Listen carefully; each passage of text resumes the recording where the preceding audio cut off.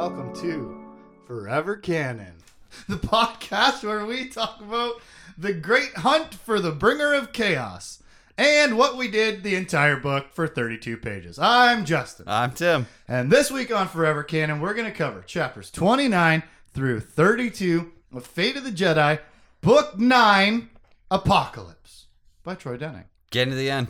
Getting right to the end. There's 4 Yeah. chapters left after this. And by the end of this episode, I don't know what we're talking about next week. Yeah. But before we get there, let's start with previously on Forever Canon. Bum, bum, bum. Previously on Forever Canon. Han saves Solos from grenades. Chumada in charge. Dala defamed for Drox. Jag loses election. Teenagers try to outsmart ancient beings. Heads clonked. Jedi Master Jaina Solo time jumps to a council meeting. And that is exactly where we start this week. Mm-hmm. So, there's 8 chapters left in the book, and I open up the book to see how our reading is this week. Normally, our reading's about 40 pages over the 4 chapters, maybe 50. Open this one up, right? We talked about this early last week. 90 pages. Yeah. The first chapter, there's 8 chapters left in the book. We're finishing the book. The first one that we have to read is 30 pages long. And I'm thinking, that's got to be a lot of action resolving, right? Because it's a lot of pages. Chapter 29 takes us to the Jedi Council meeting that Master Solo has finally arrived to, humbly taking her seat, as a good Jedi Master should, right? Should want power. It should be thrust upon those who are capable, but unthirsty for it. Yes. Yeah. Yeah, those searching for power shouldn't have it. Never. But the word at the Jedi Council meeting is that 300 Sith have spread from the temple across Coruscant, launching 3,000 attacks and killing over 3 million people. It's a lot of threes. Yeah. The only one that isn't a 3 is they've dropped at least 700 of the skyscrapers, sky towers is what they call them. Yeah. I wrote those numbers That's down. the lucky number. Man, 300 Sith can do a lot of damage. Apparently, they've killed 3 million regular people. And what do we know about the big danger on Coruscant? She feeds off the pain and anguish. Yep. So they're out there making her stronger, and I don't even know if they know it. But there's also a mystery tattooed dark side user out there. Not from the Lost Tribe. He seems to just be observing all the goings-ons between the Jedi and the Lost Tribe, right? Yeah, he disarmed a Jedi and says, "Not right now, Jedi. Yeah. We'll deal with Abeloth first." Yes, now's not the time for us to quarrel like you foolish Lost Tribe and the Jedi are doing. Don't you realize there's a bigger threat here? Abeloth. And I, one man, am here to save the day or something, maybe? I don't know. He's got tattoos. He's a dark side user. Who is this brand new person, Tim? I have no idea. But he shows up at the end of the last book. Yeah. He might have been sprinkled here and there throughout, but I think very sparingly, if at all. And that's fine to throw a new thing in here at the end of the series.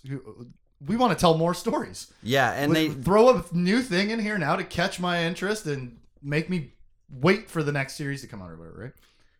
Gather the audience attention. And based on everything that's going on, they need something unexpected and new to help them take down Abeloth. Which is something unexpected and new. Yeah. From the beginning of the series. Like, this has been like a Lovecraftian, eldritch, ancient horror story. Mm-hmm. More than a usual Jedi versus Sith battle. Yeah. Which most of the stories boil down to. But this has been a very strange story, a very new kind of story. And here comes this brand new guy at the end of the book. I don't know. No time to worry about him, though. We've got to evacuate the Justice Center before Abeloth knocks it over because she's shaking the holy piece out of it. And let's send an all-Jedi team to get Abeloth off of our balcony. Yeah. At the top of the Jedi Temple. That's our house. It's just that easy. What? Yeah. Didn't you try to send like 14 Jedi after her into the heart of the temple? But now she's up on the balcony, exposed or something. It'll take less Jedi to get the job done or something. And it's very... She just ignorant. took out 3 blast boats without anything, and they're like, "Get us some more, and we'll send Jedi." Dozens of space marines. We'll send Jedi because that'll make all the difference with the blast boats. Yeah, but she weakens every time that we kill one part of her, and then she always like runs and goes into hiding. Yeah. So let's hurry up. We know that she's been hurt recently. Let's hurry up before she escapes, like in the Maw, and at Pirder, and at Nom Korios. She's been escaping the entire book series because they haven't understood how killing her works. Yeah. You know, they kill that version of Dion Stad in the mall. Everybody coming out of Forever 21's shocked. But they killed Dion Stad in the Maw, and they're like, got her. Good. Not knowing she's got another body. That's her planet. What she actually did was escape with ship. Yeah. And then they kill her at Pirder, and she walks back in the room and takes you all down to the basement to be tortured in a force net. And then you think you've gotten her at Nom Korios. She's with all those other people down in the basement doing whatever.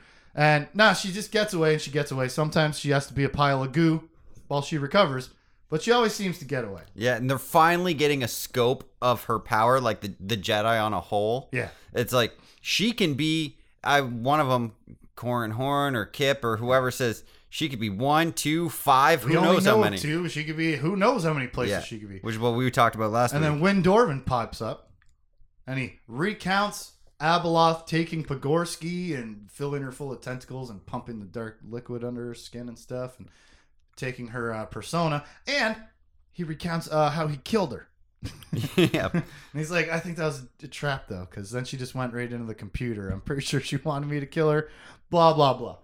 Whatever. And, you know, just to reiterate the fact that it's not going to be what you think it is. You're not going to kill her. Whatever, right? But this is pages and pages of a recap of things that we read in this book. Yeah. Hey, what happened to Pogorsky? That was at the beginning of the book. Hey, Wynn Dorvin killed Abeloth. Yep, that was at the beginning of the book. And what was the other thing that we were just talking about here before? Oh, she gets weaker and she keeps running away. All right, that's more of a series recap. I'll allow that. But we're just talking about what happened at the beginning of the book here. Yeah, filling in the characters and... telling everyone else in the world what we, the reader, have seen through limited people. Because there's only been so many people that have encountered Abeloth. Mostly it was Luke and Ben, and they've been across the galaxy. Mm-hmm. Jane is back here now. Luke's here. The whole council's here. It's been days since everybody got their butt kicked trying to storm into the temple exhaust port. So now it's time to absolutely dead stop all the action, recap the entire book that we are reading right now up to this point, right before the ending. That kills all the momentum of this climax for me, man. Yeah. If we go from Abeloth jumps down a hole in the bottom of the temple and continue from that action through to this conversation, then it's still interesting. But we're having a 30-page conversation when we just skipped a lot of action in a time jump. Yeah, and the action being rescue and stuff, but and not for Han and Leia and Alana. God knows where they are and what they're up to. They were supposed to be down in the basement where Abeloth jumped. Yeah, they even jump over how we were talking about 2, maybe 3 episodes ago. So 12 chapters about how the Horn kids used to be her spies. Right. And they were crazy. And then are they still crazy? And they're like, nah. We felt a little bit crazy, I'm not going to lie, when we went to the computer core and Abeloth ignored us and took Ben or whatever. Yeah. Because guess what, Luke? Wink. It's all a trap. Yeah, he's special, and now everyone's talking about it. Isn't that something that we talked about in like maybe our very first episode or our first month? That super special, sweet Skywalker blood, right? Yep, every Why time. does she want Ben? Because he is such a powerful Force user. Mm-hmm. Jane has got the Skywalker blood too, but her dad is a Muggle. Yep. Okay, so half sauce. Yeah, she's not Force enough. Ben Skywalker is full hot sauce with his special destiny written all over him, Kipter, and says he's the son of 2 very powerful Force users and the grandson of the Chosen One. Mm-hmm. So it's all a trap to get Ben. Ha Skywalker blood. Tekli and Chewbacca. What? Tekli and Lobaka jump in with all the Killick info we learned in the middle third of this book. Chewbacca. I know, Chewbacca. It's like what like my aunt would call somebody from Star Wars. Like, I didn't know. Who's that hairy guy? Joe. Joe Baca. I've heard a Baca part in there somewhere, right? If we ever play that Star Wars RPG again, If we ever play that again, you're playing the same Wookiee. You're not playing anybody different. That guy has gained and gathered too much physical harm for you to cast that character aside. The acid burns and the I would have to. the restraint bruises. I would have to just. He's trying to escape some fame. Change his name to Joe Baca. Oh my god. Anyways, back to the book that other people know about. Yeah. Not just the Star Wars RPG that we've played in my living room. Oh, they jump in with all the Killick info, Joey and Techley. And recap everything that we learned in the middle third. P.S. All of their info is being uploaded to the Jedi archives. And they're like, that's good in case we ever need to How? read it deeper. Ask me why. Why how? Why is that a question, Tim? Because it's the next thing I have written down. How is he supposed to do that? He can't. Nobody can get in there. Wi-Fi. Oh yeah. But that's not the point. How? Why is the question. You know Abeloth is the computer right now. Why are we putting this information in the library that she has control over? Yeah. And how is she letting you do that? Whatever.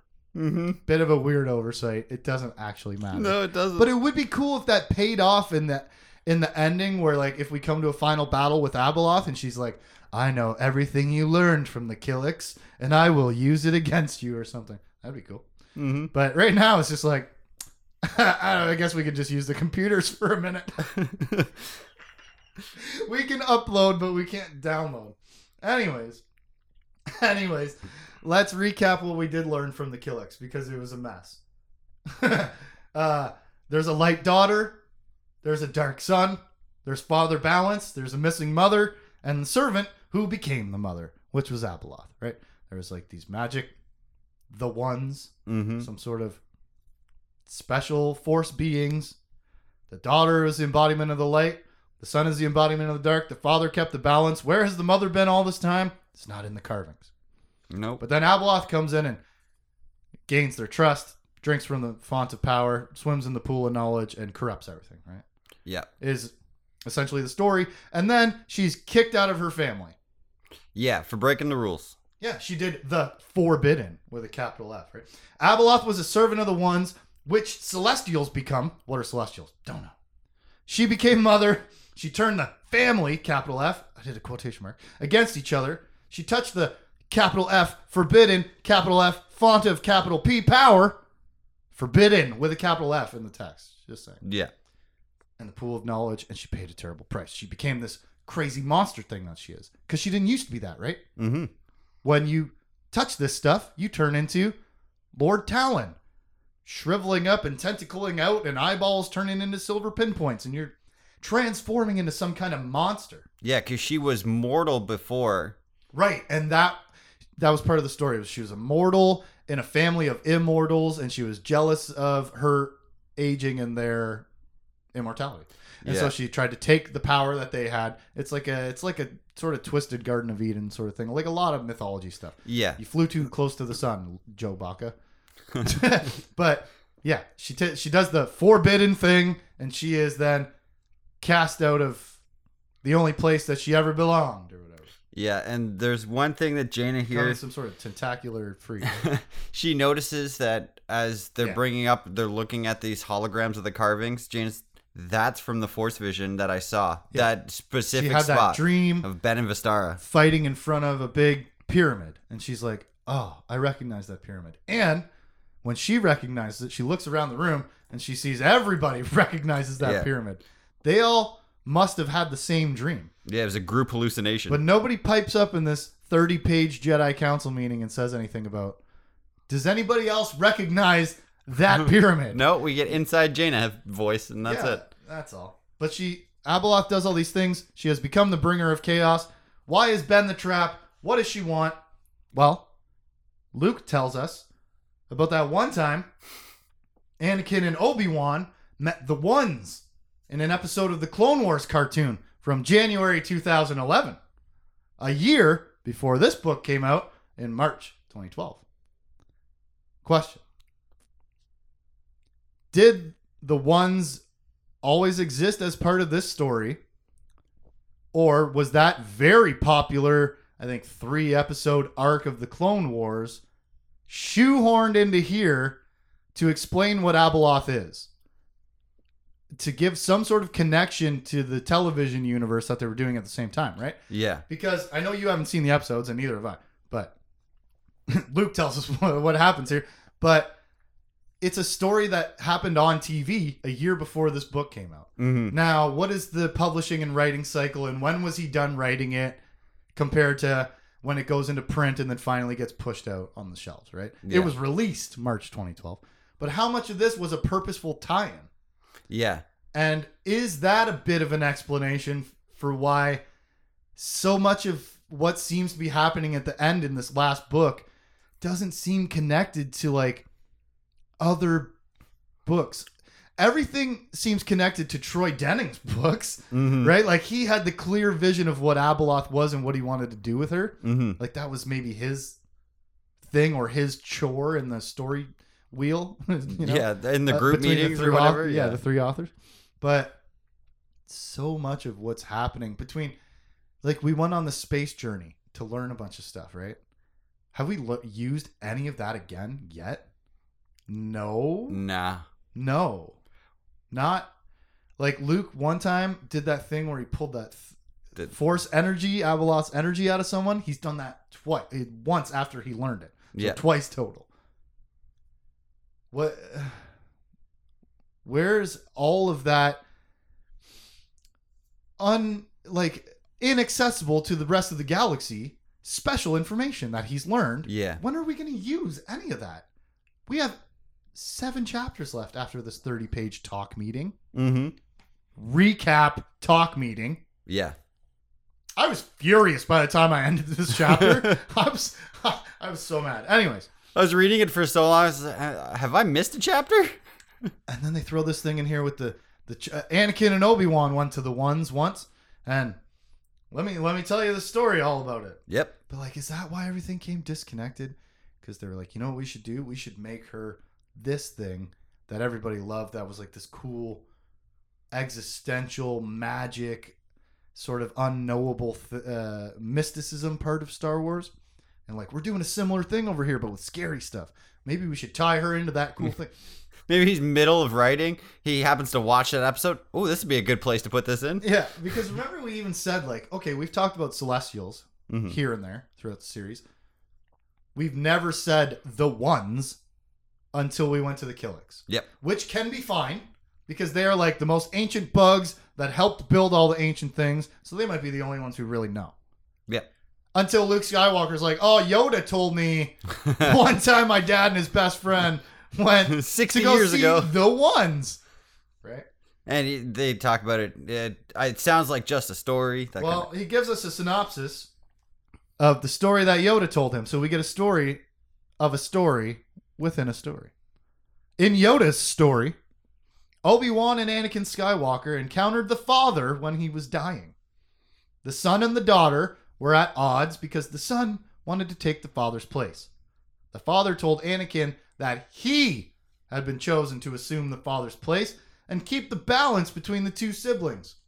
When Anakin refused, matters came to a head. The ones fought, all 3 were slain, and their world died with them. Their world of Mortis or Mortis, I don't know how it's pronounced. Yeah. Classic good guy Jedis, right? You show up somewhere to help somebody, and the guy's like, I need you to do something. You don't like it, so you kill them all. And this depends on where Anakin is in his story, whether, like, I know he loved Padme for forever. So, but did he refuse because he would have had to stay there? Well, the question is, or not the question, I mean, the timeline is clear. It happens between episode 2 and 3. It's the Clone Wars cartoon. Oh, yeah. It can only exist right in that space. No, not duh, because we don't watch that cartoon. I didn't watch the cartoon. But yeah, all of that happens in between those 2 movies. So he's already married. Yeah. And so be it. But God tells you, I need you to be the new God or things are going to be bad. And you're like, I got a girlfriend though. I've been in love with her since I was 8. Yeah, sorry, I And can't. she was a grown-up, a queen. We've already crossed so many lines, we can't go back and uncross them, right? I don't know. We killed them all, though. Great success. So, the ones are dead, Yes. which must be part of the reason why Abeloth is able to be freed. Because the brother and sister, ones, are the architects who build her prison and lock her away every time. So they're not here now. The prison starts falling apart. Yeah. And if we think about the timeline, go back in between episode 2 and 3, that's like 50 years ago. Mm-hmm. Maybe 55. But Depends the on how we look galaxy has been without balance. Capital B. The Father, right? And without a representative of the light, and without a representative of the dark for like 50 plus years. All of these apparently very important mystical figures that police the timeline, right? Because Jason changed the timeline, and that's also what released the chaos to put the timeline back where it belongs. All of this very complicated mysticism, higher level beings stuff, right? Higher level consciousness, they care about things that we don't understand, type of thing. They're dead? Yeah, so it makes sense that Abeloth comes out because all that's left now is chaos. Think about the galaxy before the Clone Wars. Pretty quiet peace. Yeah, for not too bad. Thousands of years. Yep.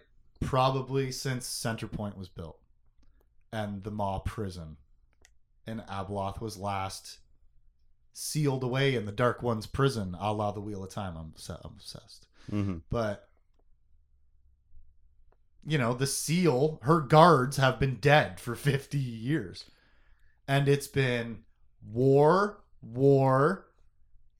famine, slaughter, invasion, war, another invasion, war, another war. It's been a mess, for madness, chaos for 50 plus years. Since Anakin and Obi-Wan killed all the gods of the Force. Or whatever the Celestials are that become the ones. Yeah, so what are Celestials? How could Anakin become a one? None of this gets answered. This is all pontification. Questions that we don't get answered. But that leaves, if the Celestials become the ones, that leaves space for there to be more ones to be had. If the Celestials are still around, maybe they're just like, whoa, all these people are messing shit up. I think that's a really nice, really nice lantern to hang on the wall. Be like, 55 years ago, the Chosen One killed the balance. Mm-hmm.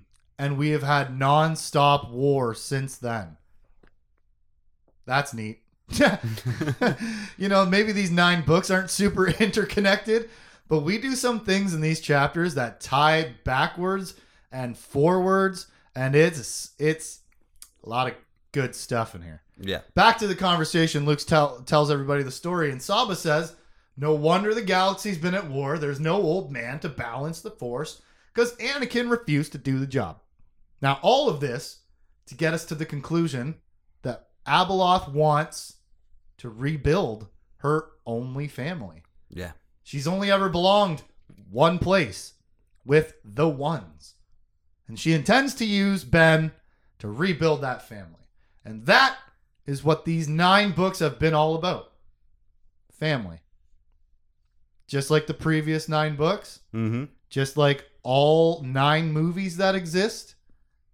Star Wars is all about family. Discovering who you are, what you love, what you think you need, what you truly need. It's the hero's journey. It's the most, not basic, most maybe relatable sort of storytelling formula. Yeah. And Star Wars always comes back to family. Figuring out where you belong. What does this evil, tentacular, ancient monster want? And she's shown it ever since we've ever heard about her. sneaking a tentacle into a 2-year-old and saying, "Love me, come home." Yeah. She was calling the shelter, telling all those kids, "Come home." Yep. She's always wanted companionship and love because she was cast out of the only family for doing the forbidden thing and imprisoned Forever. over and over again. So here she comes wanting a family. It's all Star Wars. And it's been this whole series. What happens in the first 3 books? Luke and Ben reconnect after having been severely disconnected almost his entire life. Yeah. From the time he was 2 years old. From the time he was born and sent to shelter, Luke has kind of barely seen the kid. And then he was an angsty teenager who sided with Jason, fell to the dark side. Dad saved you. And then in the beginning of this, we tell the story of that family coming back together, that broken family on their mother's ship. Yeah. And then we talk all series long about Jaina and Jag and the struggles that they have to balance their very different lives and responsibilities and build the family that they want, start the family that they want in their own broken families. Her being the only twin because she had to murder her brother, Jag being ostracized from his entire culture and region of space because of her. Yep. We also talk about it with Alana and Han and Leia. That's another family building itself all the way through this series. That's not their daughter. That's their granddaughter. And they struggle with their family because it's secrets. Yeah. And it's a dangers to a child, right? Mm-hmm. And we talk about it with Vistara and the Sith. The first half of that book was a lot about her and her dad and how they work in their families. And she had to kill her dad. She had to kill her culture. She had to kill her grandmaster. She had to abandon all of her family to find Ben. Yeah. And they want to be a family together as Jedi and as boyfriend and girlfriend. And all of this now comes out in the threat of Abeloth, where her whole theme is gathering a family. And we've seen, this is all one big family. Yeah. But the bits and pieces of them that have been reconstructing together over the course of this series really reflects the whole story of Abeloth. Yeah, and that's something... Now that we talk about it in this 30-page slap you in the face with a hot fish info dump, like, you can't miss the theme now. Yeah. Right? And that's fine. And that's something I thought from as soon as we really got Abeloth and she was gathering all those people to her. Needy. I was like, she's been alone Lonely forever. In the maw. Yeah. But then you take the obvious and you make it go deeper into her past to make her more interesting. Mm-hmm. It actually ties into the first time she was ever loved and accepted. Yep. Whatever servant she was, right? Where the children wouldn't look at her when she was pouring their drinks. But the lonely father, to take it another notch even back, why did he accept Abeloth into the ones?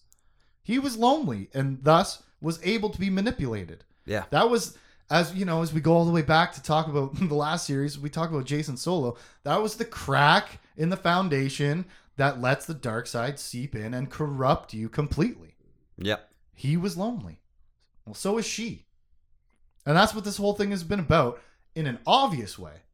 Mm-hmm. With her, come be with me, come home. I love you. You love me. Barney stuff. Right? Yeah, and she was, and that even the names she chooses for I want to be the beloved mother and all that stuff was back to where she was. I was the mom for a while. And I was beloved. Yep. By the father. Yeah. And that's why she forces all of her subjects. Anyways, it's all nice tying of the theme here. Mm-hmm. Family is always important to Star Wars. It's actually almost the only thing we ever talk about with these main characters. Mm-hmm. We, we break apart and reconstruct the families with different dangers over and over and over again. And, having done that now over the course of how many books that these characters have appeared in, but 18 that we've read, it just becomes heavier and heavier, or like more and more impactful the more you build on top of that foundation. Yeah. The taller the tower gets, the worse it feels every time we knock a Jenga piece out of it. Mm-hmm. You know? Just trying to keep it all together. Yeah. And, having thought back on the entire series just being about the Skywalker Solo family collecting their scattered, broken pieces after the last war to try and come together and have some happiness for the next war. Like it's maybe a little melodramatic if you say it a certain way, but it's actually I like the cyclical nature of it, and Yeah. What's more relatable than loving people? Mm-hmm. That's what people are made for, according to Kiss. Anyways, so she's gonna remake The Ones with Ben and Vistara, right? That's obvious. Of course, you need a light side and a dark side. And if you want a family, well, those two kids sure are in love, aren't they?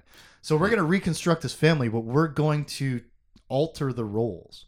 Yeah. The son is going to be the light, not the dark. The daughter is going to be the dark. And maybe we shouldn't call them son and daughter because we're going to make a family out of them. Or it's, it's the classic royalty situation. I don't know. But all of this explains why she's wanted to capture Ben so many times too, right? She's never really tried to kill Ben, has she? No. She lets him snake rodeo through the maw. Mm-hmm. She doesn't try to take him all the way. Well, I mean, maybe she did. She uses who was it? The Given? Who were those two people in Sinkhole Station? Brother and sister or whatever. She uses them to isolate Ben and deplete all his resources. She uses them to trap him. Yeah. Meanwhile, he stays trapped because he's saving his dad, who's flow walking, beyond mind walking, whatever he's doing. Not flow walking, sorry. Yeah. Mind walking. Mind walking. Different. But anyways, right? On Sinkhole Station, what does she do with Ben? She traps him. She isolates him. She takes away his resources. She makes him dependent. Yep. Or I don't know. Or desperate. on the way to being dependent. Yes, that's good. What does she do at Peter? She comes back to life, and she captures Ben in a force net.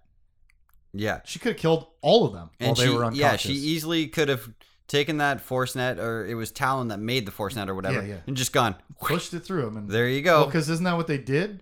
They started to. Oh, right. And then he had all these crisscross lines. She could have just gone. I thought they did that to Gavar Kai. Didn't they do that to someone? They've been killing people in horrible, gruesome ways. Yeah. All these good guys. Anyways, that was that Peter. All that, she is trying to capture him. If you look closely, she wants Ben. She wants Luke, too, in the beginning of the story. But then, as we say in this meeting, he killed her too many times, and she got offended by that and moved on to a new plan. She's like, just Ben only, right? Because he's so powerful with that sweet, sweet Skywalker blood. And now, after all these attempts over 9 books to capture Ben, she's got them both. Yeah, she got him. On ship. At the Jedi Temple. On the balcony where you're going to go send a task force to go get her, right? She's got them both right now. It's time to make a family, kids. Don't repeat that. The kids are going to touch the forbidden. This is what we're deducing her plan is. Yeah. She's going to make them touch the font of power in the pool of knowledge. She's going to turn them into her, and instead of a family of the Ones, it's going to be a family of Abeloths. Yeah. That's way worse, right? That's worse than her trying to remake the Ones and take control of the Force and leaving, even still taking Ben and Vistara, but leaving them normal. Yeah. Oh, that was bad enough. This is way worse. Yeah, let's make them immortal chaos bringers. Just like her. Mm-hmm. A whole family of her to rule the galaxy. 3 Force volcanoes. Yeah, one's bad enough. So what do we do about it, Tim? We can't nuke the Jedi Temple. Alana's inside. Whoops. She's not supposed to be there. What do we do? Well, then the magma starts shooting up out of the ground all over, all around them, Fellowship Plaza, and the galactic. I can't think of it now. The big prison center. Yeah. Covered in ash, flame, magma, white hot liquid jets of fire coming up out of the ground. Whew. Magma? Magma starts exploding all over the place. And we see ship escaping. Yeah, uses one of those like Plumes of ash. Yeah. thank you to as cover to get out, and Jaina feels a tug from that direction. At first, it read like ship had force tugged her attention to him. No, it's Ben inside, reaching out to anyone, going, "Oh, yeah. oh, ah!" Uh-oh. Sorry, Douglas. I yelled and scared the shit out of the dog. So what are we gonna do? I don't know. Ship is escaping with Ben to the Maw. Jedi, assemble! They're gonna go get him. Another huge U-turn for us to swallow. Yeah. Luke Skywalker just got back to Coruscant. And now he's like, let's go. There goes my son. Gotta go. Abeloth is magmizing Coruscant. But we're out of here. Yep. After 30 pages of recap, we finally land on an action. Yeah. Jaina and Luke head for the door. There's been an action. We must make a reaction.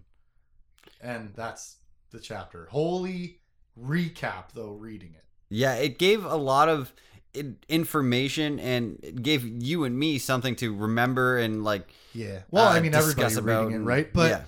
The thing is, you don't read the book like we do unless you're following along with the podcast. Mm-hmm. You might have read those chapters yesterday or a week ago, not 6 months ago like we did. Mm-hmm. You know? The Killick thing just happened. And they didn't tell the council anything that we didn't hear directly in those scenes. Yeah. The stuff from the beginning where we're recapping all of the information we have on Abeloth and what's happened with the Sith and stuff, that's kind of more acceptable. But in any circumstance, this should not be 32 pages when we just skipped a day and a half of escape action. Yeah. No way. Yep. Cut 12 off of this and give me 3 pages each of 4 different escapes. Yep. How did Cornhorn get out? And Luke and Jaina? Just show it. How did Abeloth, where did she go after she jumped down to the bottom? She just took the elevator right back to the top? How did Han and Leia and Alana get out of there when they were going to find the Bearables? How did they get out of that basement? Right? But no, 32 pages of remember what happened before we slammed on the brakes right at the end of this book? The pacing is wrong. Yeah, me. it's very weird. It's a lot, very stutter step kind of dealing. Yeah, like we're last hurdle before the finish line, and I'm just gonna stop and tie my shoe to make sure we're all ready to jump this last hurdle together. Yeah. 30 pages of recap right as we're building to that climax of we're all meeting Abeloth and having a battle with Abeloth. Mm-hmm. Okay, false finish, and she escapes. She's done that all series. That's fine. Do it one more time. But don't jump me a day and a half unless you give me 3 pages of saving everybody. Yeah. It just was like everybody was down on the ground and then they're all in back to tanks, which is a Star Wars thing. Mm-hmm. You know? And it reminds me also of, never going to think of it, Starship Troopers. Yeah. Just, you're dead! He slams the paper on Rico's tank while he's in there. It says killed in action or whatever. Anyways, it happens in Star Wars, right? We cut away from Luke being horribly mauled by a Wampa. No, we don't. No. We watch Han rescue him first, and then we cut to him in a Bacta-tank. We see the danger, we see the rescue, and then we see the recovery. We don't skip the rescue. Anyways, all I'm saying is if you're going to give me a 30-page recap in the end of your book, don't slam on the brakes right before it. Yeah. Although then how do you get everybody to the count? Okay, whatever. This is just such a momentum killer. Yeah, just a little bit of context to everything. How'd they get there? Well, it just like it keeps the speed going if you show us the rescue. Show us getting them out of the temple. Show us getting them across Coruscant, which is apparently full of Sith murderers. Yeah. Like, there's so many threats that we just kind of hopped right over to the Bacta tanks. And then we sit and talk about what all the threats are. at the end of the book, Yeah. which just seems very ow. And maybe it's a function of we understand the whole series has been a bit disjointed. Mm-hmm. So before we hit our big finale of 9 books, we gotta stop and tell you everything that you're supposed to have Yeah, it could be that. picked up in bits and pieces, right? It's like a lack of confidence almost. Yeah. We haven't done a good enough job weaving all these threads together for you to pull the whole cord yourself at the end. So we're gonna just real quickly just torch the end of it so everything's sticky enough for you to grab Yeah, on. we're going to tie that knot for you so Yep. you can just easily You can yank tug on on it right to the end of the book. Yeah. 30-page recap chapter.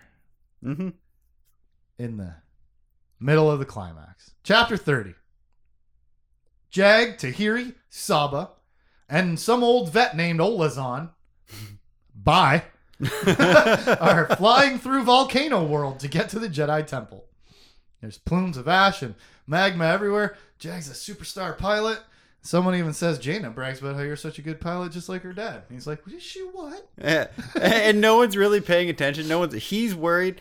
Tahiri's, I don't know, messing around on the console. Olazon's sleeping. Yeah, everybody's pretty chill. They're all quite the veterans of combat. Jaina's gone, though, Jag.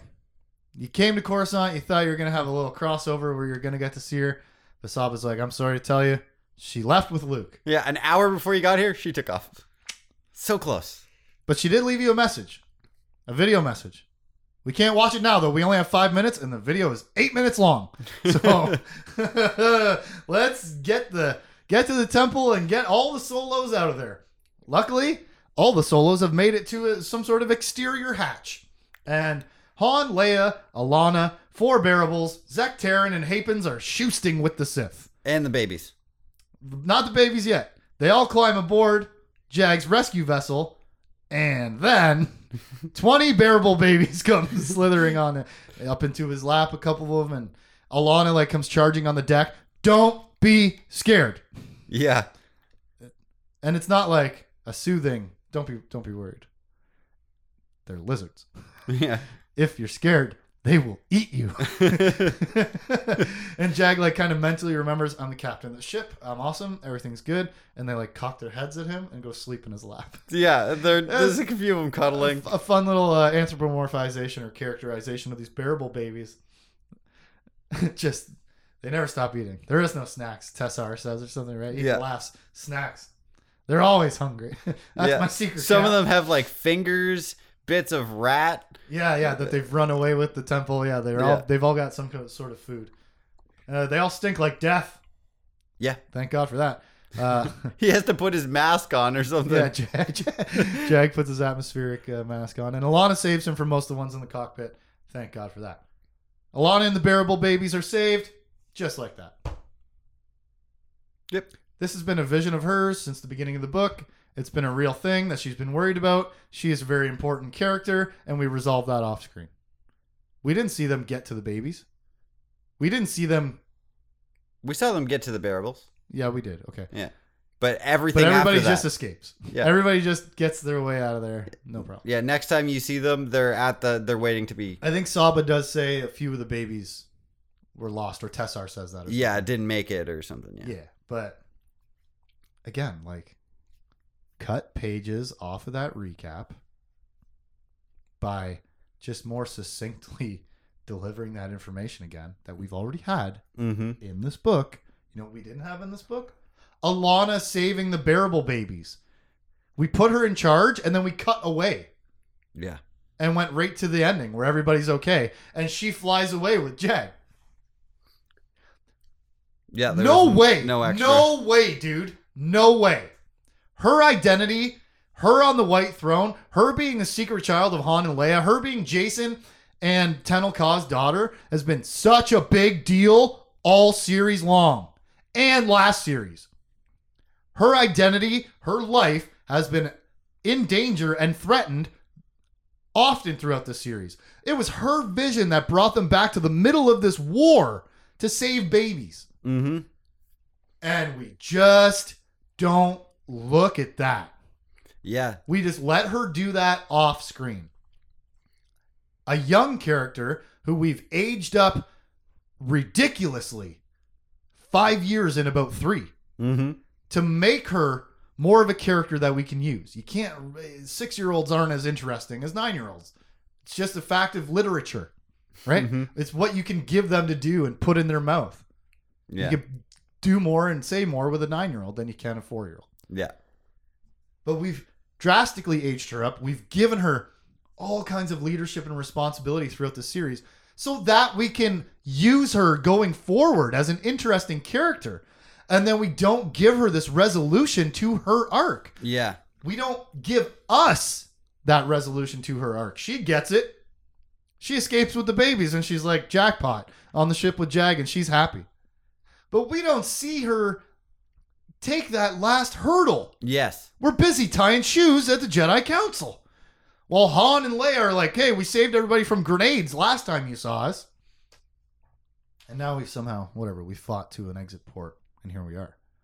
Yeah, because But man, Jag even mentions that there's maybe that's just me. blaster fire, like there's a huge firefight going on inside while he's rescuing them. There is still action danger when we go and pick them up. Yeah, But that's all but sorts then of it's like stuff get the that, ship. It's fine. and then they take off and they're good. Yeah, and well, I mean, assumedly, we don't Yeah. actually today we don't cut back to them. So Yeah, no. maybe they fly into a pile of magma, and it's real bad, and she Cooked. saves everybody or something. Yeah. I don't know, but it just felt so cheap to not give her a solid resolution.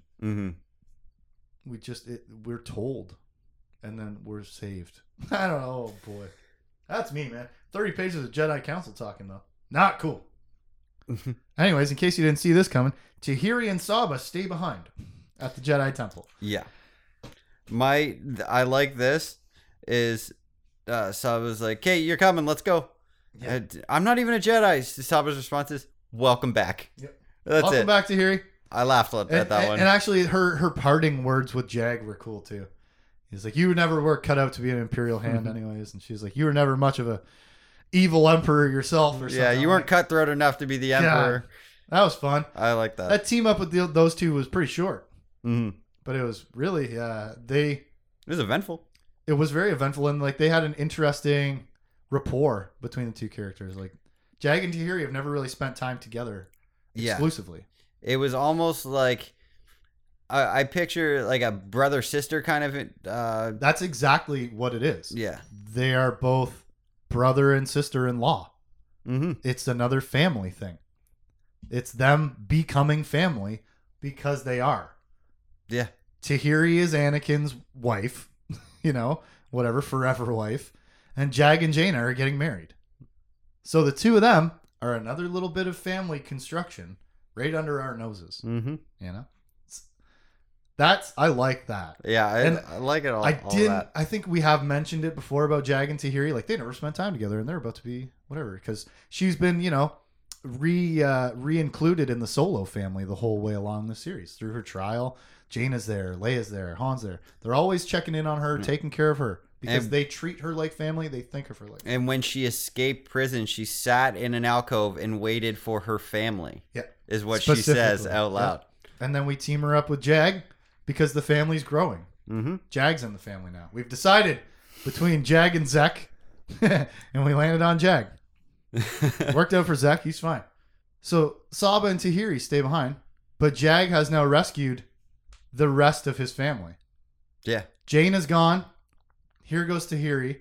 Han, Leia, Alana have all been rescued by Jagged Fell. And the Barabels and their whole family now, too. Isn't that interesting? All the babies. And who stays behind from their family? Grandma. Yeah.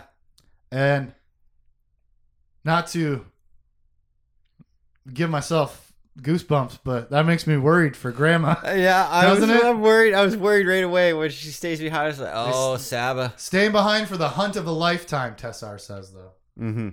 Chapter 31. Tahiri and Saba in the temple, with Saba loving the thought of killing hundreds of Sith. Yep. Good guy. I'm more nervous for her wanting to be a part of this. Good guy. Yeah. You know what she wants to do? Kill hundreds of bad guys. She's a good guy. Yeah. She likes hunting. P.S. All of her family just flew away to safety. There it is in the note. Just saying. And she stays behind for the hunt of a lifetime with the most dangerous thing we've ever seen in the galaxy.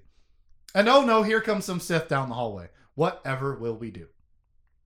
Saba and Tahiri have the Olazon and a team of space marines with them. Yeah, a dozen of them or something. And so they like pop up some razor wire in the middle of the hallway to cut them in half. Snipers shoot their heads off. They use lasers to cut them off at the knees. And then some guys in power mech armor come in to stomp them to death and finish it off. Yeah. Good guys, Tim. They work as a good team, though. Not much of a hunt for Saba yet. No, not yet. But maybe the Bearable enjoys a good trap. She says, though, they'll be here for days. Yeah. It's going to take them a while. Days. Because they're on whatever floor that they're on. They've got to get to the computicle. On like level 350 or whatever it is. Planet Core. Oh. Cut to. Haven't said that very often in this book. Eh? Mm-hmm. Cut to. Haven't said that very much at all in this book. No. Cut to. Ben is thirsty. Ben is at the font of power. And Ben is thirsty, Tim. It's been days of resisting Abeloth and her family plans. It's been days. That means Saba and Tahiri have already been in the temple 4 days. Yeah, for like a week or whatever it is. Why is this time jump okay? Because we're not missing anything. We're skipping days of Ship and Luke and Jaina flying to the Maw. Yeah. We're skipping days of Saba and Tahiri working through minions to get to the goal. We're not skipping days of getting to the extraction point. Yeah. We're not skipping days of Marines come down and rescue the mainest character of Star Wars, Luke Skywalker. Okay? Yeah.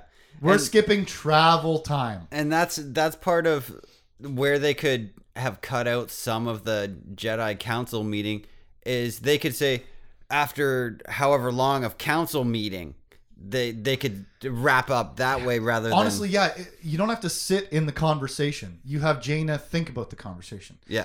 Oh, we talked about this. Oh, and then Lobaka and Tekli said this. And then I saw that pyramid.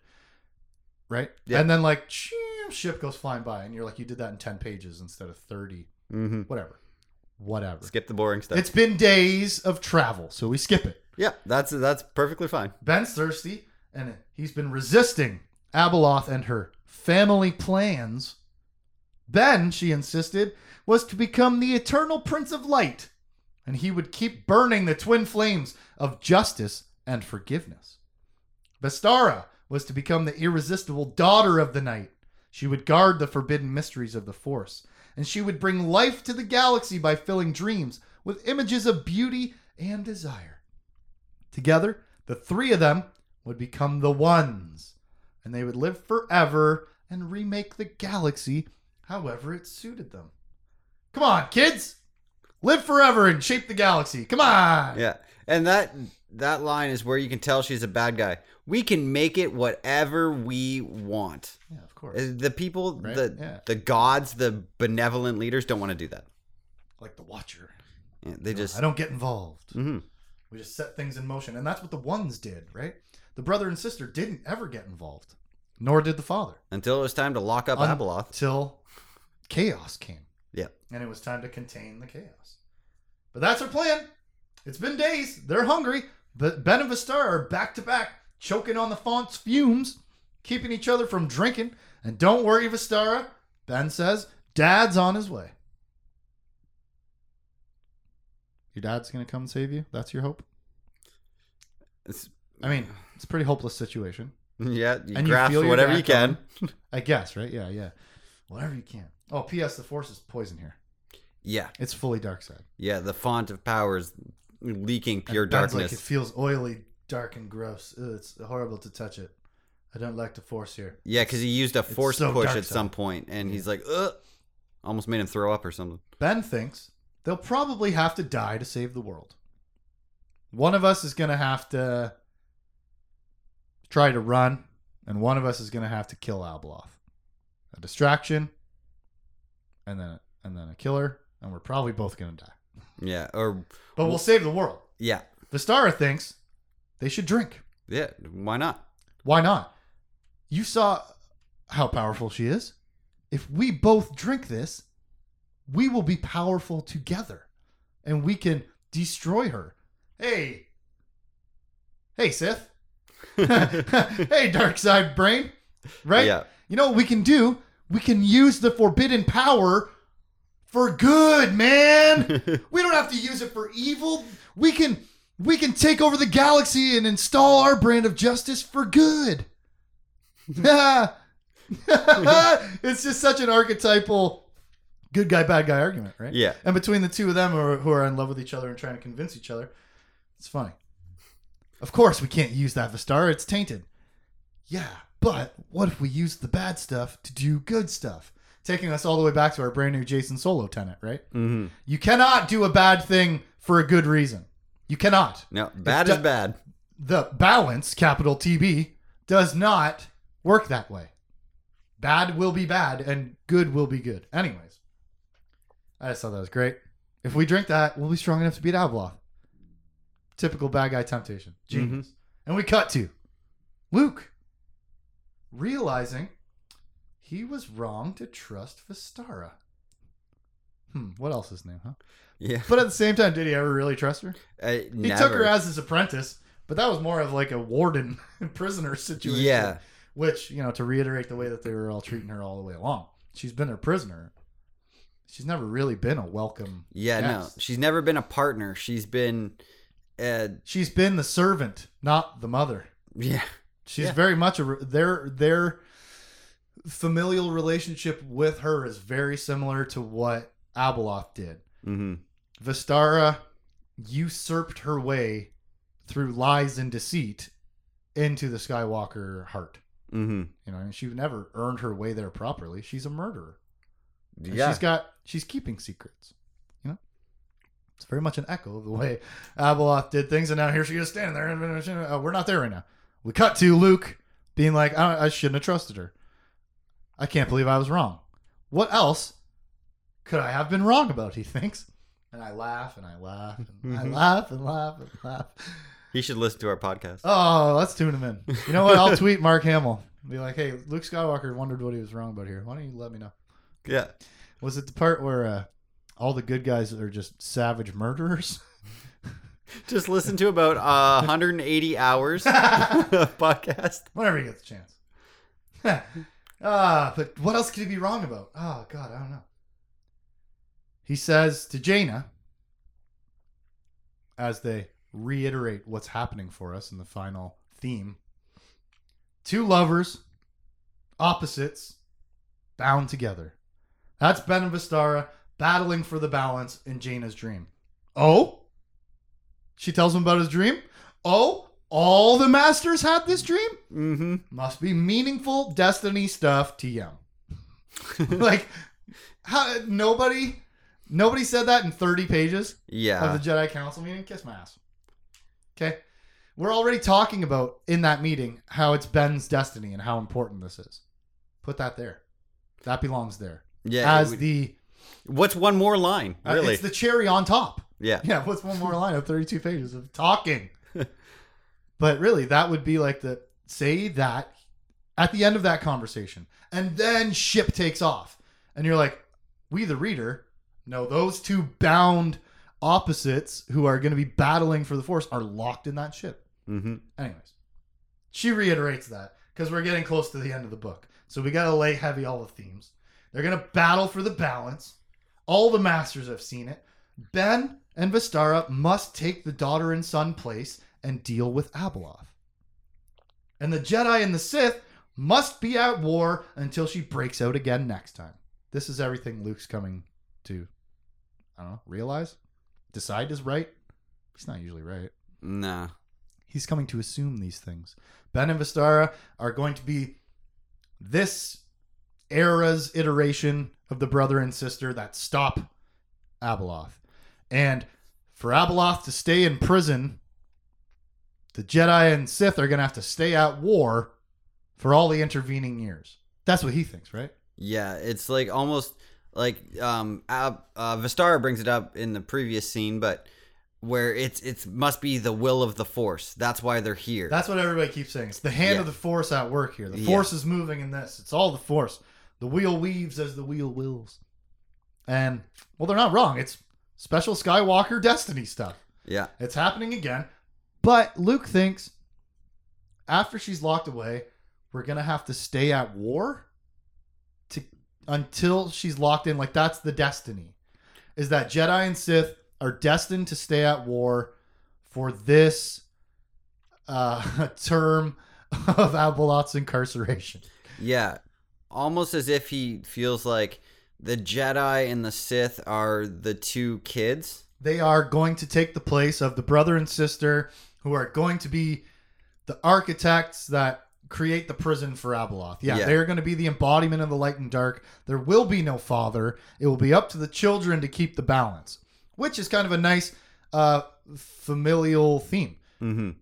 The father dies at some point, and it's up to the children to keep doing what you were taught is right and wrong. Yeah. Or not do the wrong things, I mean. But you know what I mean, right? Like, there is no father in this iteration. The family has grown older. The family now is Jedi and Sith, and we're going to keep this war going for however long we have to, or we're going to have to, or whatever. That's what Luke thinks, right?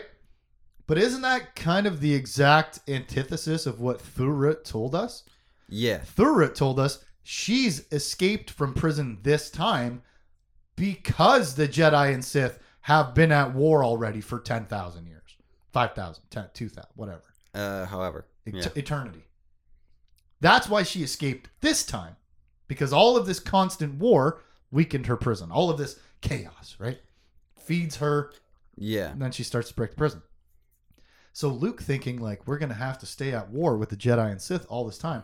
Is that not just going to lead to her getting out again? Yeah, eventually it is. And then, but he thinks it's destiny, right? Yeah. It's the Force. We come together when it's time to end the destruction. And then we go back to being how we were before. Yeah. Like the brother, which is what the parable is. Yeah. The brother and sister are always at odds with each other, which keeps the balance. Mm-hmm. And then when chaos comes and throws the balance off, they come together as allies from book 5. Was that the title of that book? Which is, again, a theme that we've been seeing reiterated all through this series. Yeah. The Sith and Kishiri had to become allies when the Sith got marooned on Kesh when the Lost Tribe got lost. The Jedi and Sith had to team up at Sinkhole Station. The Jedi and Sith had to team up at the Dathomir. The Jedi and Sith had to team up again with Talon and Lord at Pirder. They've had to team up over and over again to deal with Abeloth. Yeah. But they've just not been successful in finishing that job. Why? Because the Sith are always betraying the Jedi before the end of the job. Let's capture her instead. Yeah. Let's turn him instead. Always trying to get the upper hand in one way or another. As bad guys do, right? Yeah. And thus blowing it every time. But yeah, according to Thurut, their 10,000 year war is already to blame for her escaping. But here we are on whatever name of this ship was that they took. Not the Jade Shadow. No, yeah. I was shocked that they didn't take the Jade Shadow. The James Bond spy car. Yeah. Yeah, they took like an armored vehicle thing. Yeah, something that can take a lot of damage, can fly fast. But they're having this conversation in the ship as they're approaching the entryway to the Maw, which is between those two black holes, right? Mm-hmm. That have shifted out of position because Sinkhole Station and Centerpoint Station were destroyed. And I love that. Yeah. That's fun. Anyways, they're talking about this up in space, and here we see Ship. He shows up shooting. So Jaina starts piloting. Luke leaves her to it so he can go strap in the med bay for a little mind walk. Yeehaw! Haven't done this in a while, but here we go. He is using one of his He's skills. using a thing that we learned on Jason's magic journey across the galaxy. He's using one of those special powers no one else has. Yeah, he's learning, or he's using something he learned here at Sinkhole Station in the Maw from people who were under the influence of Abeloth and trying to capture him and Ben. Yeah, because it was weeks he was, or something. Yep, he was almost dehydrated to the point of death. Mm-hmm. Anyways, He's been on the edge of death since Because book mind one. walking, by the way, is where your spirit leaves your body and you enter the ethereal plane, and your body still stays in the material world, living and breathing, but not getting any nutrients and sustenance. Right? Just to reiterate, what mind walking is, he's gonna. Doctor Strange is about to get his ghost punch out of his body. Yeah. You know what I mean? That's what's happening. He's Yep. about to go see the multiverse or whatever. That's what he decides to do when Ship shows up, blasting at them. He's like, "All right, I gotta strap myself in now." Yeah. Take care of this.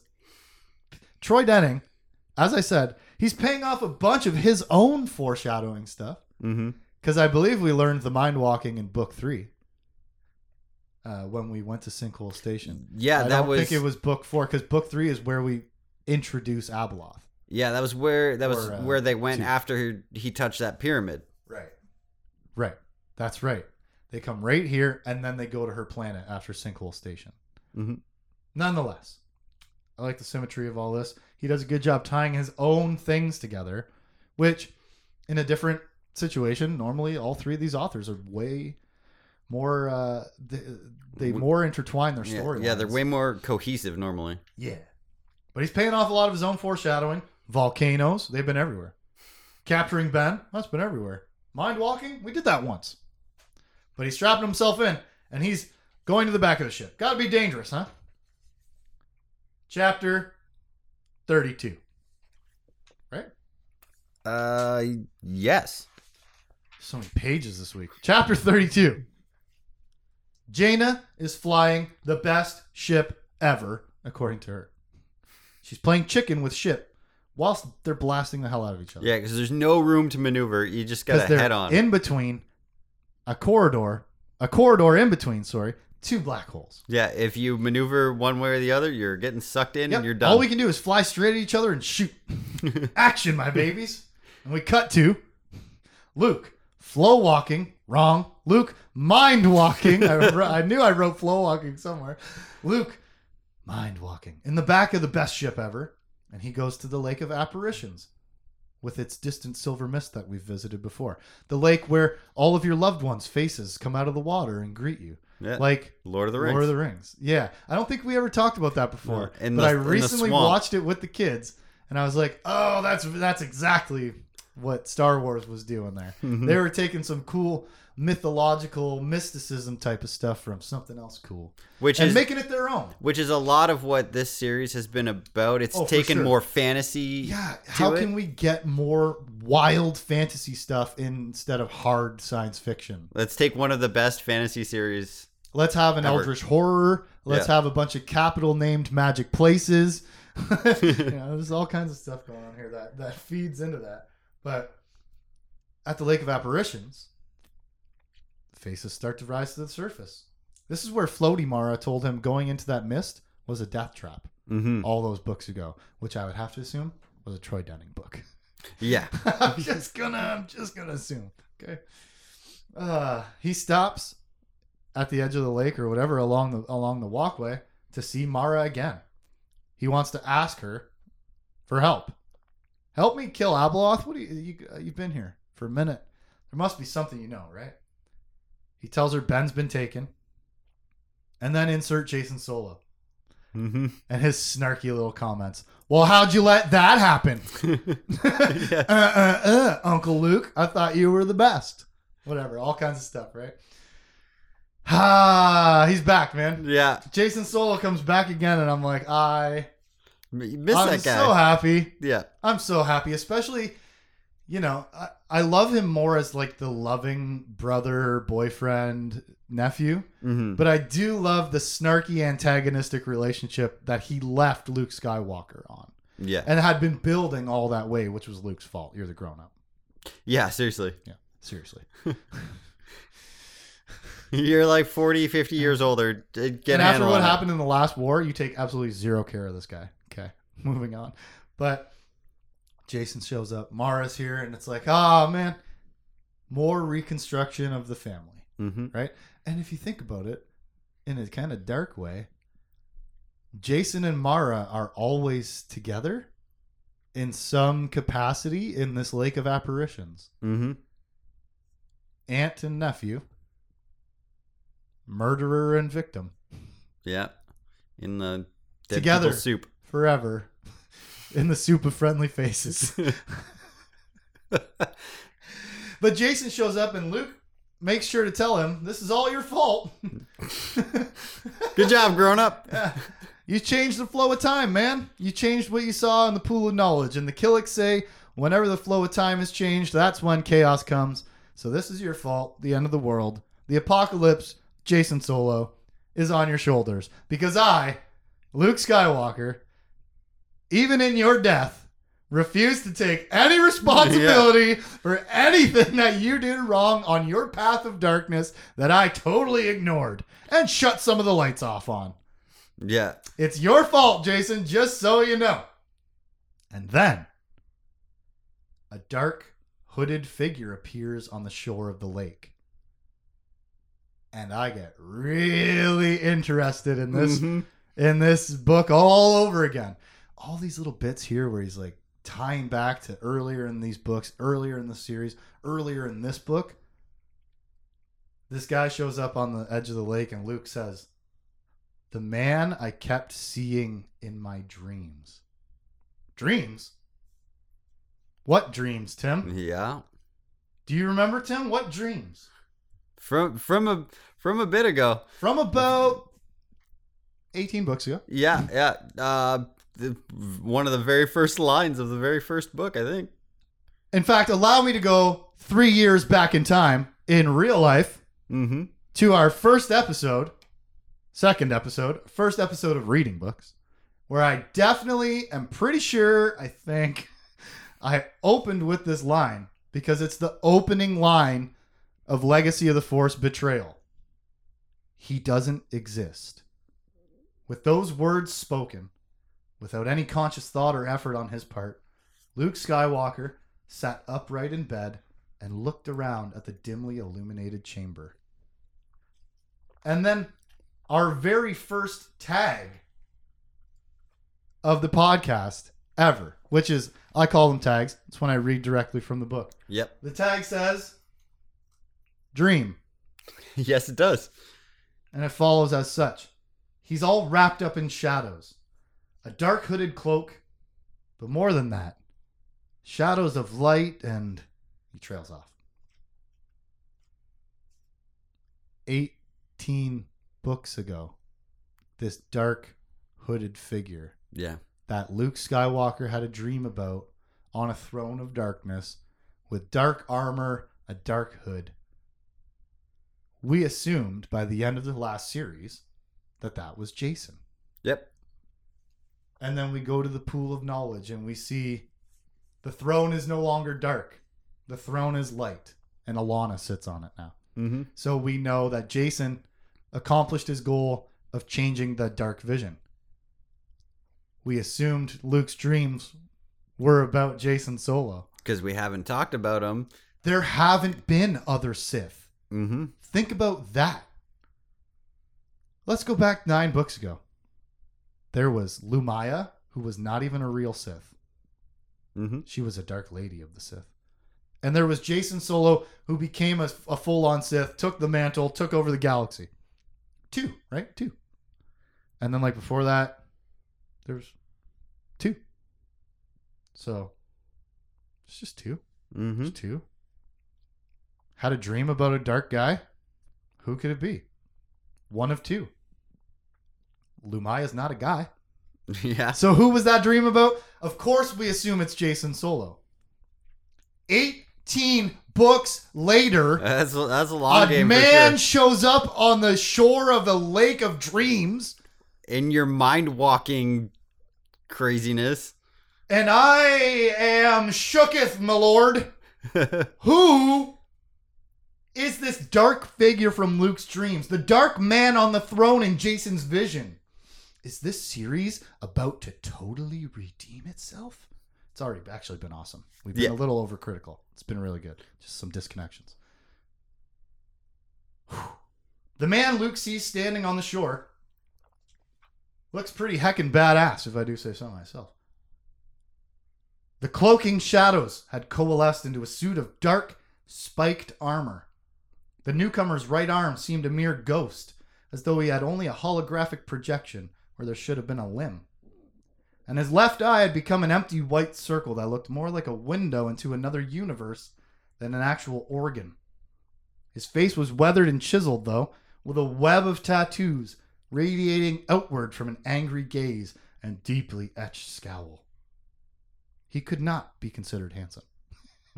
No. Maybe if he smiled more and had less of a... Who is this, Tim? My first thought, it's one of the one Sith from that were hiding on what planet was that? Korriban. Was it Korriban? Yeah. All right. So, yeah, that would be the first thought, right? Is, okay, he's a bad guy. He's got to be a Sith. Mm-hmm. Based on how he's dressed and how he looks. And just the overall description, yeah. He's the dude from Luke's dreams. So he has existed all along. Mm-hmm. And what other Sith do we know of? Yep. The one Sith. The one Sith. And nobody else knows about them. Alemarar knew. Didn't tell anybody. No. She died with that information as far as I remember. And which is probably not far. They all went there and they're like, nah, there's no one here. They never showed themselves to them. Yeah. Because the Lost Tribe was there laying a trap. So the one Sith never showed themselves. The dogs came. Mm-hmm. And Vistara sent them off with a message of, if there's other Sith here, tell them to hide. This all very connecting loose dots type of thing. But it's got to be someone from the one Sith. Yeah, and that was my first thought, and it's really cool. This whole section, just from saying that's the guy from my dream to the one Sith that have come up twice, 3 times maybe, yeah, in 2 full series, and they're in a good place to be. Yeah, I like it. Do you want me to tell you who this guy is? Because I knew it as soon as I read Spiked Armor, and I got up and walked across the house to grab this book that I knew he was in. Okay. This is a tie forward. Okay. Have you ever heard of the Legacy Comics? I have and not. Somebody named Darth Crate? I've heard that name. Well, allow me to flip to the back of my Legacy Book 1 Omnibus and show you a man from the Sith Empire. Yeah. Darth Crate. Have you ever seen this picture before? I have come not. across pictures of the comics. This is a tie forward. Okay. This Sith is from 40 years in the future. Oh. And he exists in a comic story where the Sith Empire has taken over the galaxy. There's more than 2 Sith. There's an Imperial Empire still, run by a Fel, who is an ancestor of Jagged Fel. And there is a disbanded, like in hiding group of Force users, Jedi or whatever, Mm-hmm. Cade Skywalker, who gets guidance from his great-great-grandfather, Ghost Luke. But the man from Luke's dreams... Whoa. And the man who shows up on the shore is a man who doesn't come to prominence until the future. But he does exist now. I'm going to read from the back of this Legends book just this little bit of a, what do you call that? Biography. Okay. Darth Crate. Ancient and deadly. Darth Crate spent nearly a century secretly building a new Sith order on Korriban. The rule of 2 is gone, banished by the new Sith leader. Now there is only the one, the Sith Order itself. Known only to a few is the fact that Crate was once known as Asharad Het, a Jedi who had survived the Clone Wars and who had become embittered about the fate of the galaxy. Het discovered and learned from an ancient Sith holocron on the planet Korriban, was captured, tortured, and transformed by the Yuuzhan Vong, and finally emerged as Darth Crate. A combination of stasis chambers and Sith meditation has allowed him to artificially extend his life, but even Crate cannot live forever. He's a fallen Jedi from the Clone Wars. Asherad Het. He's over 100 years old. And he is the man in this spiky armor, Yep. tortured by the Yuuzhan Vong. Does that not look like Von Dunn crab armor? It like does. a Darth Bane thing? That's what I always thought. Maybe it is. I don't know. Luke says something about can't tell if his eyes are blue or gold. Yeah. And one of them's missing or whatever. It's always one's changing. the whiter, The yeah. spiky armor, the tattoos on his face. You can see a little bit underneath. That's Darth Krayt. That's really cool. That's really cool, man. And the only reason I spoil it Yeah. is because it all exists in comics. I don't know what happens to him and his story, but we're never going to get books that carry this storyline forward. So I'm going to tell you, the man on the shore is a Sith who takes over the galaxy in the future. And here he is now telling Luke Skywalker that we need to team up to destroy Abeloth. Yeah. He's here from the one Sith. So just like Luke predicted, the Jedi and the Sith are going to have to team up to take out Abeloth, right? And from what you just read, it's not in this book. Most powerful Sith, most powerful Jedi are gonna do it. Yeah. They're gonna go for it. Yeah. Yeah. Pretty cool, right? That's so good. Yeah. I wasn't sure if I should tell you who this guy was or not, because we're never going to. I mean, we can. It's comic books. We could probably read this whole 500-page thing in like 3 hours.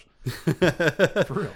But I thought that was really, really interesting to tie forward. Because these all existed then. These comic books, I didn't look up when they started printing and stuff, but I'm sure I could quickly flip through the front. I know that these existed in parallel with the books, you know? So that's how they did it, was like, we're to not interfere with the book storylines, we're going to jump 40 years in the future. Yeah. And we're going to talk about ancestors. And 2013 was when this omnibus came out. 6, 7, and 8 is when I think they were originally published. So they existed before these books. Darth Krayt has existed the whole time that these books have happened. And so when we went to Korriban with Alema Rar the first time, I would love to go back and look at that scene and see what color that guy's eyes are. Yeah. I bet your ass that was Darth Krayt. Have an illustrated scene of it. Yeah. As soon as he showed up with spiky armor, I was like, I gotta go check if this is who I think it is. And then I opened up the book. I'm not familiar with Darth Krayt really, right? I looked at the picture. I'm like, yeah, he's got spiky armor. But then he has a gold and a blue eye. And I was like, oh my God, it's Darth Krayt.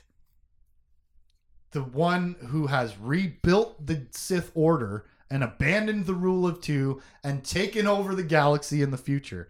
Because as Luke has deduced and predicted, the Jedi and the Sith are going to have to team up to beat Abeloth and then stay in a contentious war that keeps the balance forever. Yeah.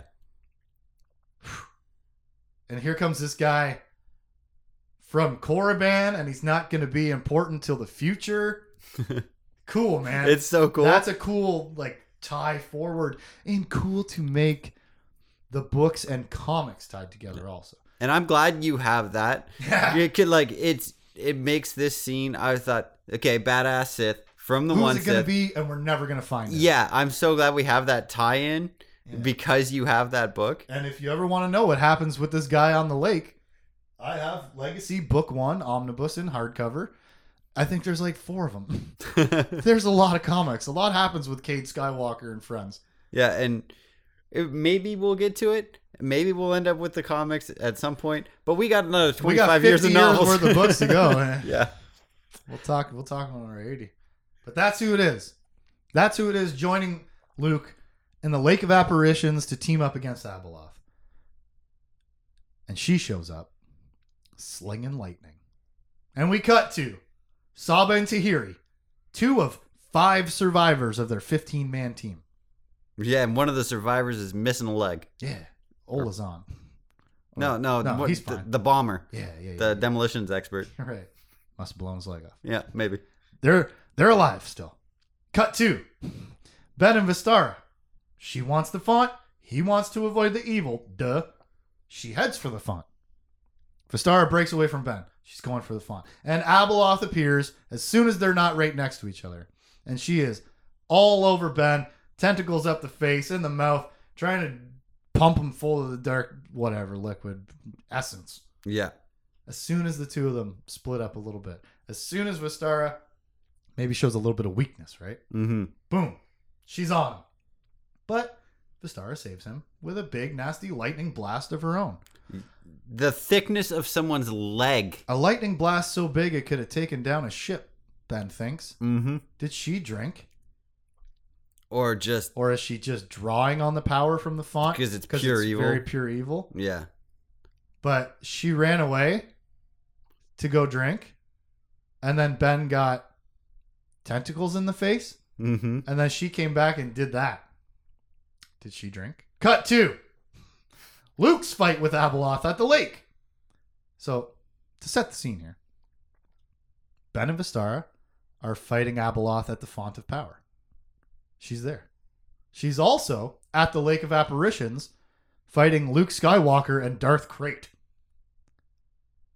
We also know she's in the computer core. Yeah. She's 3 different places in 3 different modalities. Mm-hmm. She's in the flesh with Ben and Vistara. She's a ghost with Luke and Krayt. Data. And with she's the rest of a them. machine. Yeah. Interesting. And I don't know what that has to do with anything. It's just cool. It's kind of neat. Could be a thing. Anyways, we're here with Luke at the lake. She's a ghost. He's a ghost. Can't tell if Darth Krayt's here as a ghost. I would think so. Seems like it. They're having a metaphysical force battle in Well, Beyond they're having Shadows. a karate ghost fight. Yeah. They're like, wrap her up, choke her out, karate chop to the head, whatever. But there's no physical contact. Yeah, like they're they just can all discern that. chopping each other's ghosts and throwing force powers at each other. The Sith, I just wrote the Sith a lot. Darth Krayt Mm-hmm. is helping. That's what I got. The Sith, because I didn't know. And he's growing stronger as she gets weaker. They all 3 end up spirit wrestling on the ground and spilling their force essences Mm-hmm. across the lake. Senses. I know, essences. What's happening? These ghosts are wrestling each other. They're fighting each other. They're scoring hits, and that's making their force spirit come out of their ghost capsule. Yeah, it's weakening their force powers. Or But their what's force. coming out of them? The force itself? Them in the force? Like, is it their life essence? Is it their ability to use the force? We're not going to know. What happens when you spill this stuff on a magic lake of dead people? Oh. Some good stuff from Luke, some dark stuff from Krayt, some chaos stuff from Abeloth. It's getting spilled all over the lake. They're wrestling all over it. Yeah. Just some... what happens when you do that? Don't know. Cut 2. Saba and team fighting Sith ghouls? Yeah. That's new. That is so crazy. It's like weird corporeal... And it's such souls? it's honestly, it's a thing that needs too much explaining to shove it here in the end of the book for something that's never happened. Mm-hmm. The Sith are dead, but they're not dying. Their spirits are coming out as shadows from their bodies unless you close their eyes before you incinerate them. Yeah. And this is all being done by Abeloth, who is, I guess, now the most powerful she's ever been after exploding parts of Coruscant. Yeah. She's probably never been this powerful. 3 million people have died. How many other billions of people are in pain, agony, fear that she's feeding off of, right? Yeah, constantly. So, inexplicably, now she can just raise the dead as shadows to fight the good guys. Yeah, because Saba says at one point, I don't know if it was in this chapter or not, she can feel the flow going past them. Yeah. Towards the and computer like cord. if she walks through them, it's like a cold pain through her leg if a hand passes through her or whatever. Just a brand new thing Abeloth can do right at the beginning. Right at the end of the book. Brand new thing we can do because she's never had this much power. I'll allow it. Right? Mm-hmm. Cut 2. Really jinxed myself earlier, huh? Yep. Lots of cut 2s here. Lots of cuts. Perfect place for it, though. Yeah, it's action. It feels like, okay, we have 3 people fighting Abeloth at the same time. We're building to the end of the book. We're building into the end of this battle. Who's going to win? Who's going to lose? Who's going to survive? We need to see what everyone's doing. Yeah, and we need to see it all in tandem. Yeah. In conjunction with each other. Not, One do chapter. a whole thing and then do a whole fight and then do a whole fight. But lots of cut-tos. Here we are now with Abeloth telling the kids, all right, I've had enough of your shit, kids. Yeah. Drink together or die together. Yeah, I'm done being patient. Do it or die. So Ben powers up with love, as we've seen him do before, right? God, I just love everybody so much. I'm going to use all this Care Bear power. And he blasts Abeloth with all the force, all the good light side force he can muster in this evil place. And direct hit. Her shoulders move a few centimeters. Yep. Talk about despair in that moment. Yeah. Like Anakin charges himself up with light. He blasts her with this energy and he feels like drained, like completely diminished after he does it. And she goes and creaks back a little bit. Yeah. And keeps coming forward. She's super strong here. Yeah. I think especially here by the font of power. Yeah, because she can constantly draw on Which it. then also explains how whatever. She's getting a lot of power on Coruscant from all the pain and suffering. Let's say that, right? Mm-hmm. She's getting a lot of power here at the Font of Power from the Font of Power. Well, I wonder what she's drawing power from in the mists of forgetfulness at the Lake of Apparitions. Is she drawing on the suffering of all the dead or something? Or yeah. Because she's strong there too, but, Yeah. And then it begs the question, does being powerful in one place transfer your power to the other body? I would assume not.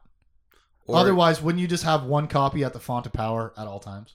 Yeah, or Just be like, look at this, and then you just shoot it out of Coruscant from here, whatever. or does it like you take all the power and spread it between as many Well, that's what I copies mean, of you like, are? Yeah. Yeah. Or is it just individual cups in individual places? Mm. Because otherwise, why would you need to? I mean, maybe it does all add up, and that's why you do add it all add up, but that doesn't matter. The point is, she's super powerful. You can't even hurt her with the Force here. Light side, moved her shoulders. So he smashes her in the back of the head with a pillar. And her eye pops out, makes her real mad. Yeah, she's got an eyeball popped out. She had a pillar dropped on her. She's still Well, coming. yeah. He like throws this pillar at the back of her head, which is funny because it's such a thing. I guess I'm taking from the Wheel of Time in this specific example, but it's such a funny way that mundane people beat magic, or like how wizards beat wizards sometimes, where like I have this magic protection around me that you can't hit me with magic. I'm wearing a special medallion. You can't do magic on me. So I'm going to do magic on that rock and smash it into your fucking head. Suck it. Yeah. You know what I mean? Like, it's something that happens in the Wheel of Time sometimes. And it's happening here. It's brilliant. It's like, well, if I can't beat her with the Force, I'll smash her with a pillar. Mm-hmm. Yeah. Well, she's mad now, so she KOs him in one hit. Blasts him all the way across the courtyard, hits a pillar with him. And Abeloth and Vistara run off into the Font of Fog.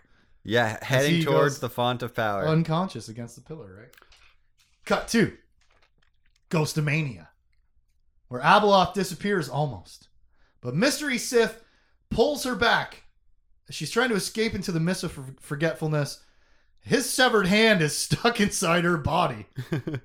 And so he uses the Force. He can't affect her with the Force very well. Seems to be a parallel to the Bene Vistara thing, because instead of grabbing her with the Force, he grabs his severed hand that's stuck in her body, and Darth Krayt pulls her back into the fight.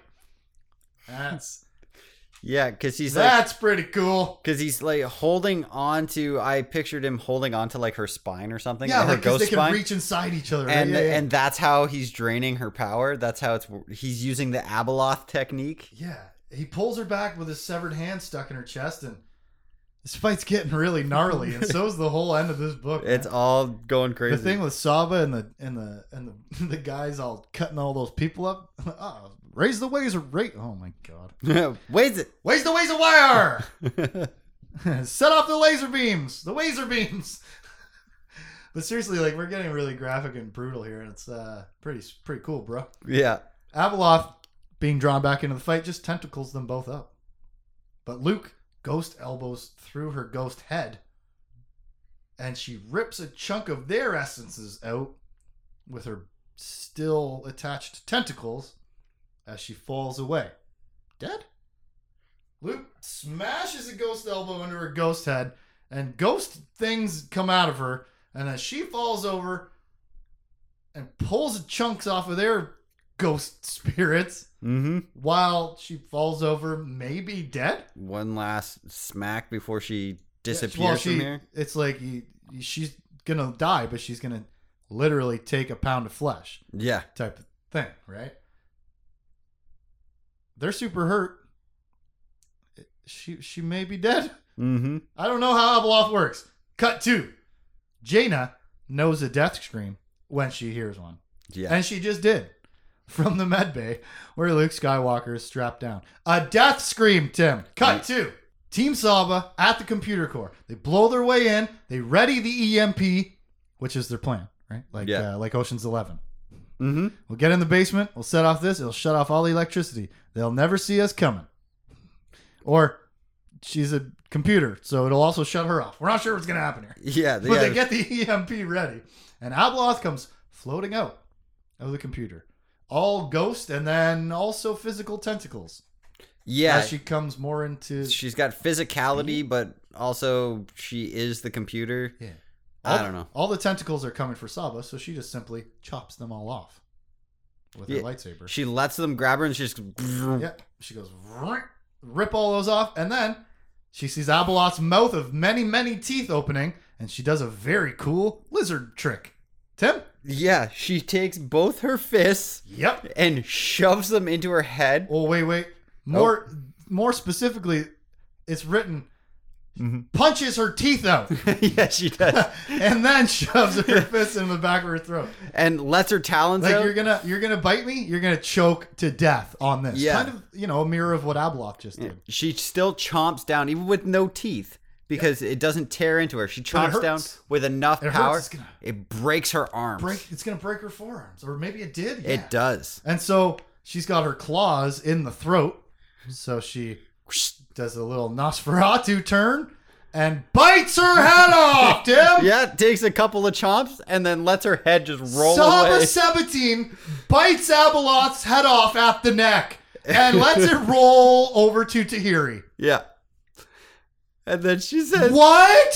She says... No, we've both done it. Now we've both killed an Abeloth. Yeah. But excuse me, I did not see No. this coming. No. I was like, bye-bye, Grandma. Tahiri's going to save the day off your sacrifice. Yeah, that's what I thought too. No. She faces this eldritch horror and says, wrap me up. And cuts all the tentacles off. And she sees the mouth of teeth and she goes, you're going to bite this? I'm going to punch your teeth out so you can only gum my broken arms to brokenness. Yeah. And then I'm going to take 3 or so bites to rip your head off your body, ancient one. Yeah. Saba's always been so good. Oh my God. What a visceral execution. So what a vicious and very lizard. Very true to character. Yes.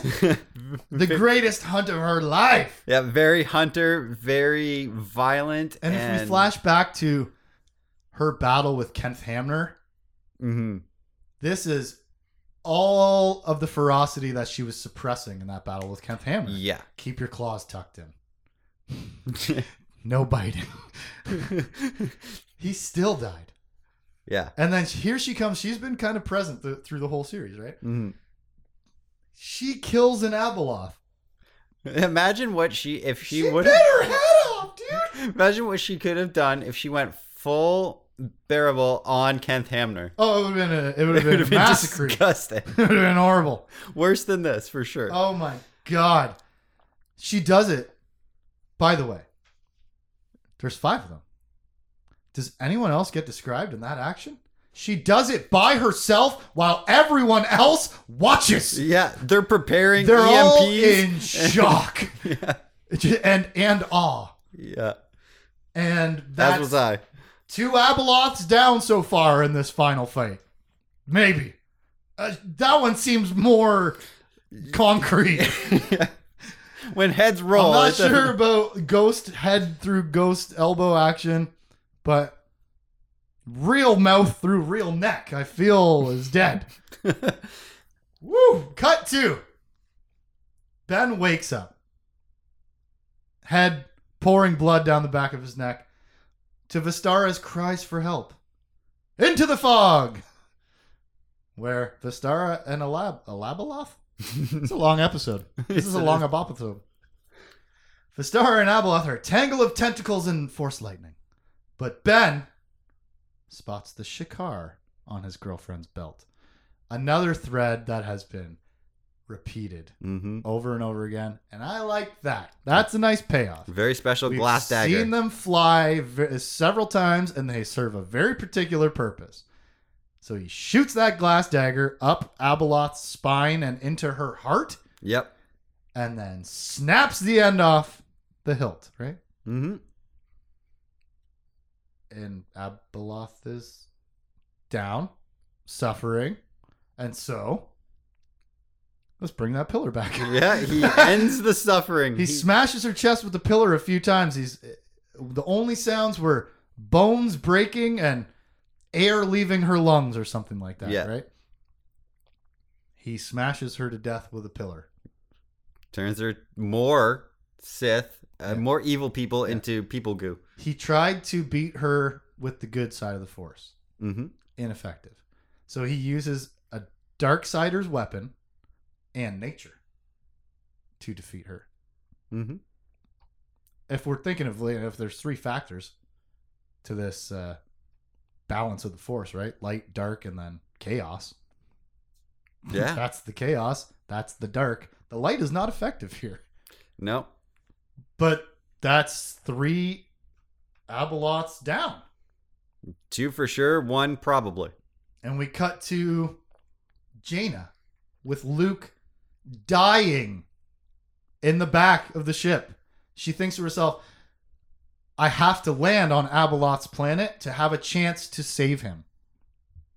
But she's still facing down ship in the black hole hallway. Yeah.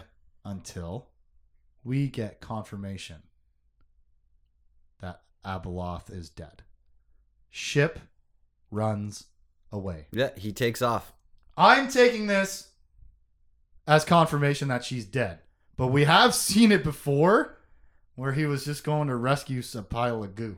Yeah, or at least she's weakened to the point that she no longer has control. She's either dead if an immortal thing can be dead, or she's reduced to her least amount of power and is imprisonable, or at least cannot hold that power over ship anymore. Because he has been a reluctant Yeah. slave. Yeah, to he say. he says it at one point. Many that, times. Yeah. If I could let you take control of me, I would. If I could get away from her, I would. She scares the shit out of me. Mm-hmm.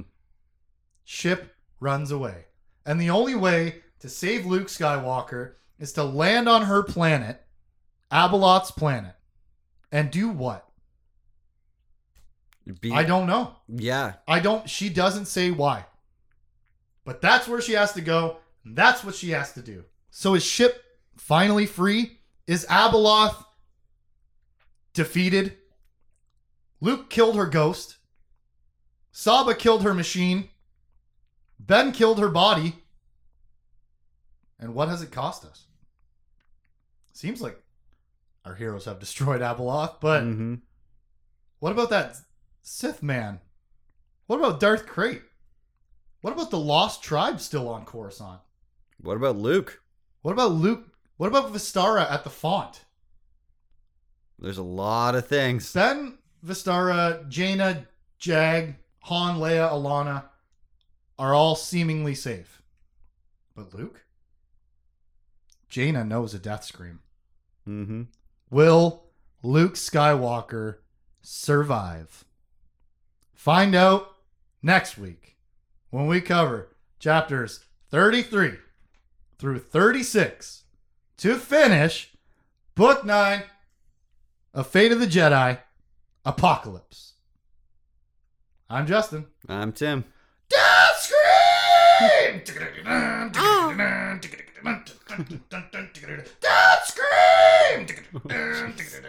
Death Scream was a man. I mean, he was a dragon man. Death Scream! Death Scream! You don't like that, Douglas? All right.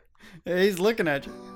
For any comments and questions, you can hit us up at forevercanonpodcast@gmail.com. Forever Canon Podcast is a Jay Plazer production.